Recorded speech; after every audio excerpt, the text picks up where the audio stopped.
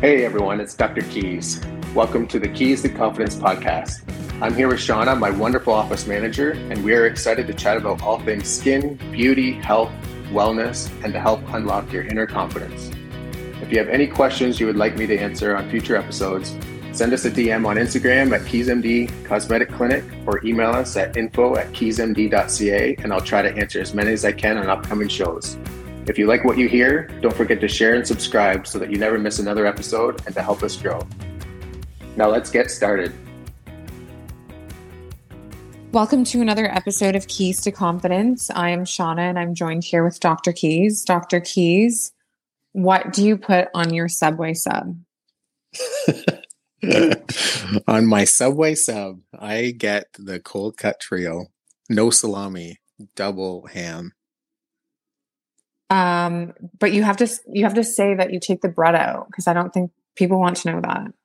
Yeah, and then I also get them to take the bread out, so there's less bun, less carbs, less bun, more just less bun, and just like the ham, and that's it. What's in that? Ham and pepperoni, maybe, or ham and summer sausage. But I don't like the salami part of it. And that's it. That's like no toppings. Lettuce, green peppers, banana peppers, lots of hot sauce, salt and pepper. The end. The end. Love that. That sounds like the worst sub ever. Yeah, maybe. I didn't have the best experience the last time I was there, but I do love a turkey sub. Totally switching topics, but today we are talking about varicose veins. Dr. Keys, what are varicose veins? Well, I kind of want to know what your traumatizing experience was when you got your last sub. I was extremely, I had been drinking the night before, and there's just something about slimy meat that makes me throw up, thinking about it now. Okay, back to veins, Dr. Keys. What are varicose veins? Sorry, I got a little sidetracked. I guess before we get into varicose veins, we should I'll briefly mention what a normal vein is like. So I guess you'll better understand what a varicose vein is if we kind of describe what a normal vein is. So normal veins are typically tight and have some elastic recoil, and they have veins inside of them. And then we also have a muscle pump in our calf muscles. So when we walk, it helps push the blood back up, and veins go towards the heart, arteries go away from the heart. So what the valves do is they prevent the backflow of blood back down towards the feet. So when you get a varicose vein, that is when these tight veins with that elastic recoil get overstretched. And so it's kind of like an elastic band that's lost its elastic recoil.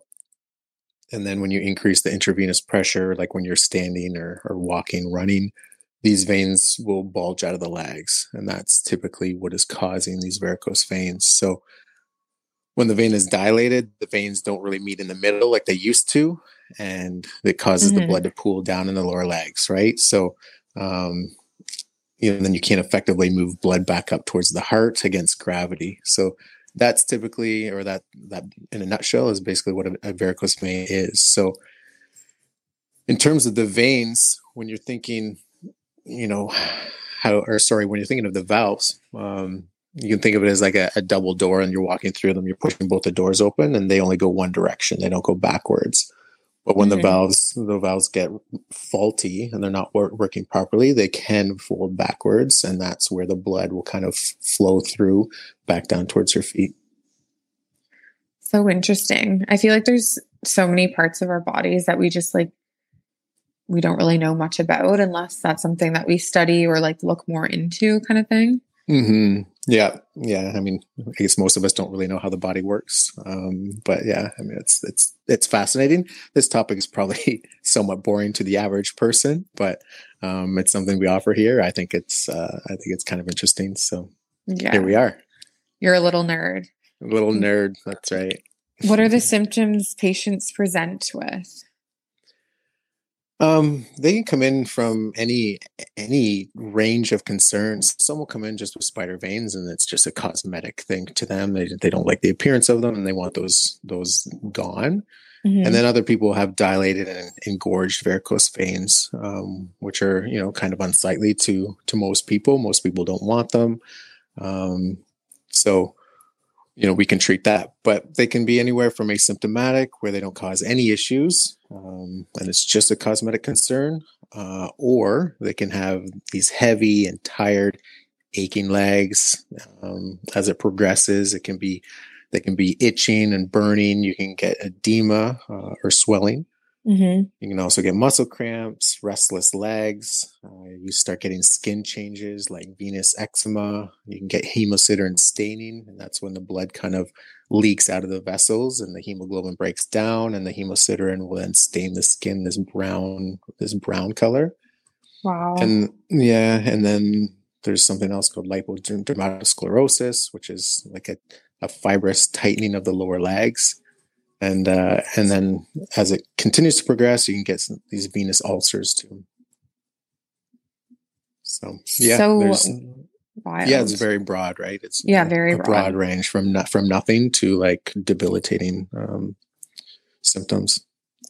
What are some of the risk factors for developing them? Increasing age is probably one of the biggest ones. Family history is pretty large. So if one parent has them, you have about a 50% chance of getting them. If two parents do, it's been reported up to as high as 98% of you getting them. So that's pretty huge. Being female, that is another one. Pregnancy, and pregnancy. So just don't ever have kids and you're fine. But pregnancy does it. There's increased pressure, obviously, because you have a big baby growing inside of you. So there's just increased uterine pressure there. There's increased blood volume, the hormones. There's several factors that play into this, but pregnancy is one. Obesity, also increased pressure, prolonged standing. So like hairdressers, nurses, factory workers, etc. Just people that are staying all day increases the risk. Wearing high heels, which I'm sure most women don't want to hear, but it disengages the calf pump that I mentioned earlier, where the calf muscles contract to pump the blood up.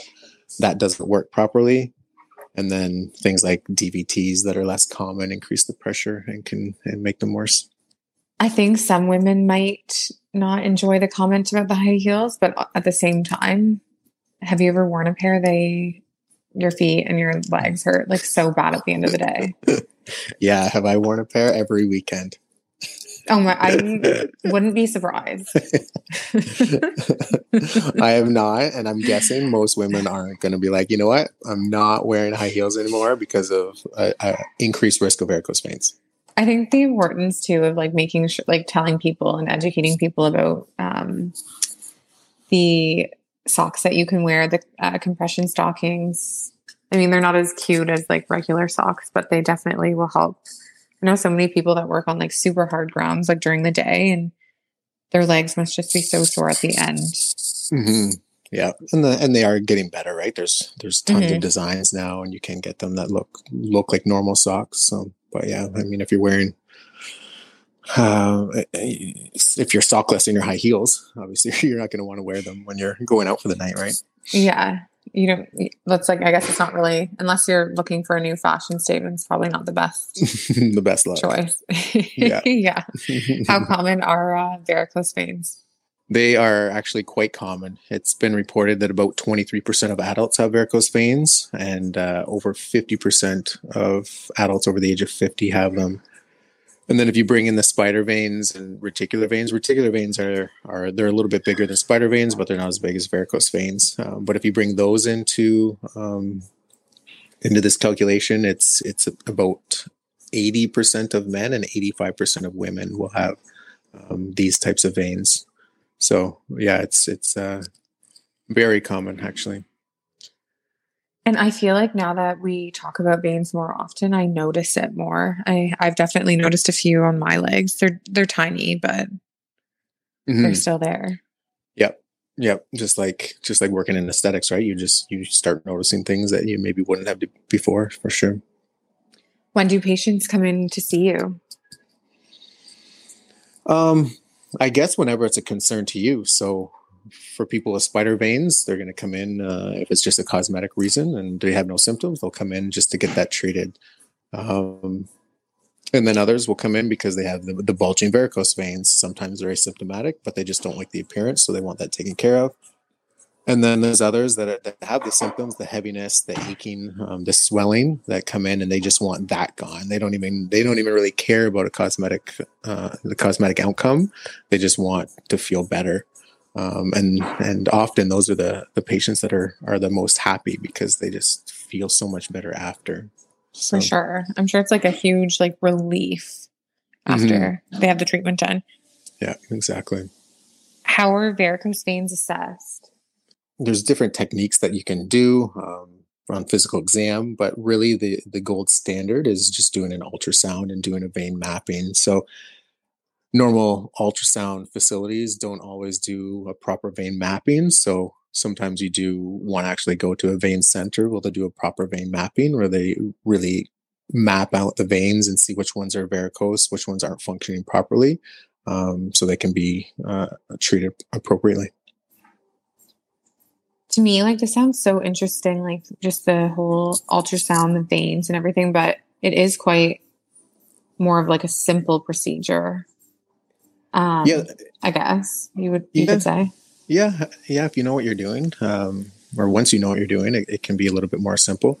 A vein mapping done properly can take up to 45 minutes. So it's it's a little more involved than you might think. And for someone that has never looked at an ultrasound before, they would think they're looking at like sand on a screen or something that makes no sense at all. I know. I think I was talking to someone the other day, and we were talking about ultrasounds, and they were saying how hard it is to read an ultrasound. And I was like, when we were doing some of the training here, I obviously was just watching what you were doing, but yeah, looking at an ultrasound screen is very confusing.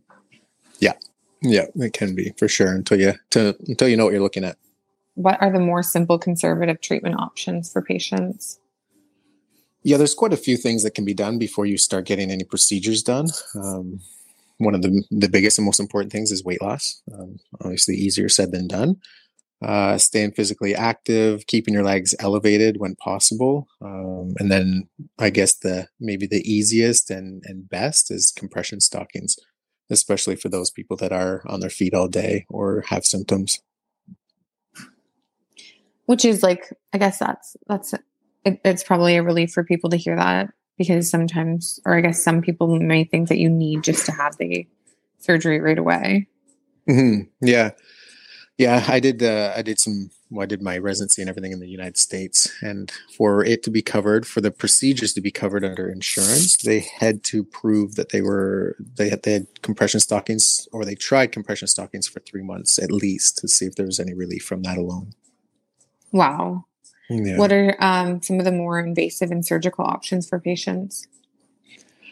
Once you get into procedures, so spider veins, we use lasers here as well as injections. For the bigger veins, the gold standard for the more surgical or procedural options are EVLA, which is endovenous laser ablation.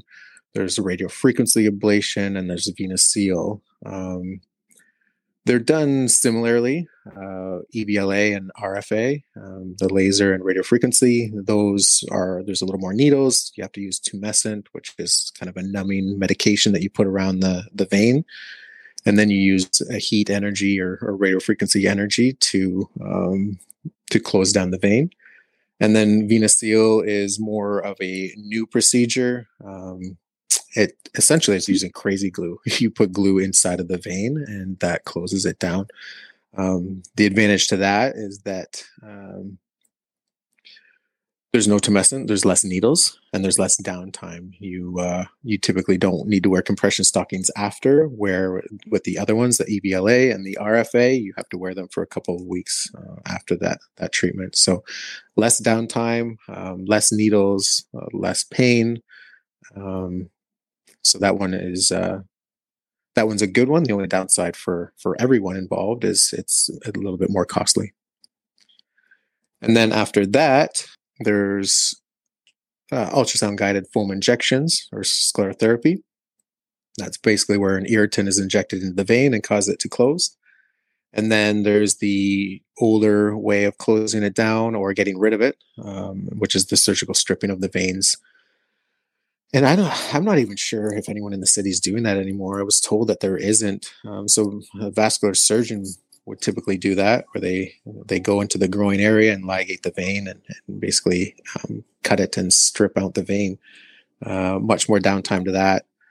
Not as advantageous because there's a much higher recurrence rate with that, so it doesn't work as well. So yeah, that's not done as much anymore. And I know in other cities, it's about a 5-year wait to get that done. So definitely not done as often as it used to be. So interesting. I guess with technology and everything, treatments that you don't have to do, you don't have to do that. That's probably why people aren't doing it in the city anymore, right? Yeah, exactly. I mean, the techniques have improved so much, like you were saying. It's why would you go under the knife and have the downtime and the surgery when you could have the procedure done? And I think the name, like the stripping name, just that's kind of scary within itself. Yeah. There's sometimes some horror stories, or we've maybe all heard some horror stories. Maybe me more than the average person, since I look after patients. But yeah, there can be downsides to that for sure. Tell us more about training that had to be done for veins. Yeah, that's as you know, that's been a bit of a ride for me. So yes, I did my train in Michigan in 2015, and I came back to Canada to see what it would take for me to do it here. And I figured I'd just have to prove that I did my training somewhere else, and I had a letter of recommendation and everything for doing the treatments there. And I came back here and I was told that I had to do that training again, which was a lot of procedures, not something that could be done in a day or two, which made it quite difficult. Taking time off work and traveling and finding someone to do the training, etc. But as you know, I'm not going to back down to a challenge. So I went and completed the trainings just so I could be able to offer it here. It didn't really make sense. I had the training and skill and knew how to do it already. So it just made sense to try to push through and get it done so I could offer it here. It's an amazing and inspiring story to so many, because I mean, you've been put up against so many things just to try and stop you, but you're still going. Yeah, I guess if you know all the details, then it might be a little bit more inspiring. But yeah, it has not been easy, but I think it's worthwhile for patients in the area, because no one is really doing it here, and people are traveling hours to get the procedure done. So, and the moral of the story is you love veins. And I love veins. I guess for people who don't really know where to start or where to go, what would the advice be? That they have to come see us. Yes. There's no other option. Just come and see us and we'll take care of you. That's right. No, but for real, I mean, a lot of people don't know what they have, what type of veins they have, what the treatment options are. I mean, if you listen to this, they still might be confused between, for what treatment actually is right for them. So coming in for a consult is going to be most beneficial for them, so we can discuss what's going on, see what type of veins they have, potentially get some ultrasound done to see what's going on under the surface that we can't see. And that would be, I guess, the first line, just to come in and see us. Was there anything else you would like to tell our listeners about veins? To excite them even more about how amazing this topic is. Yeah.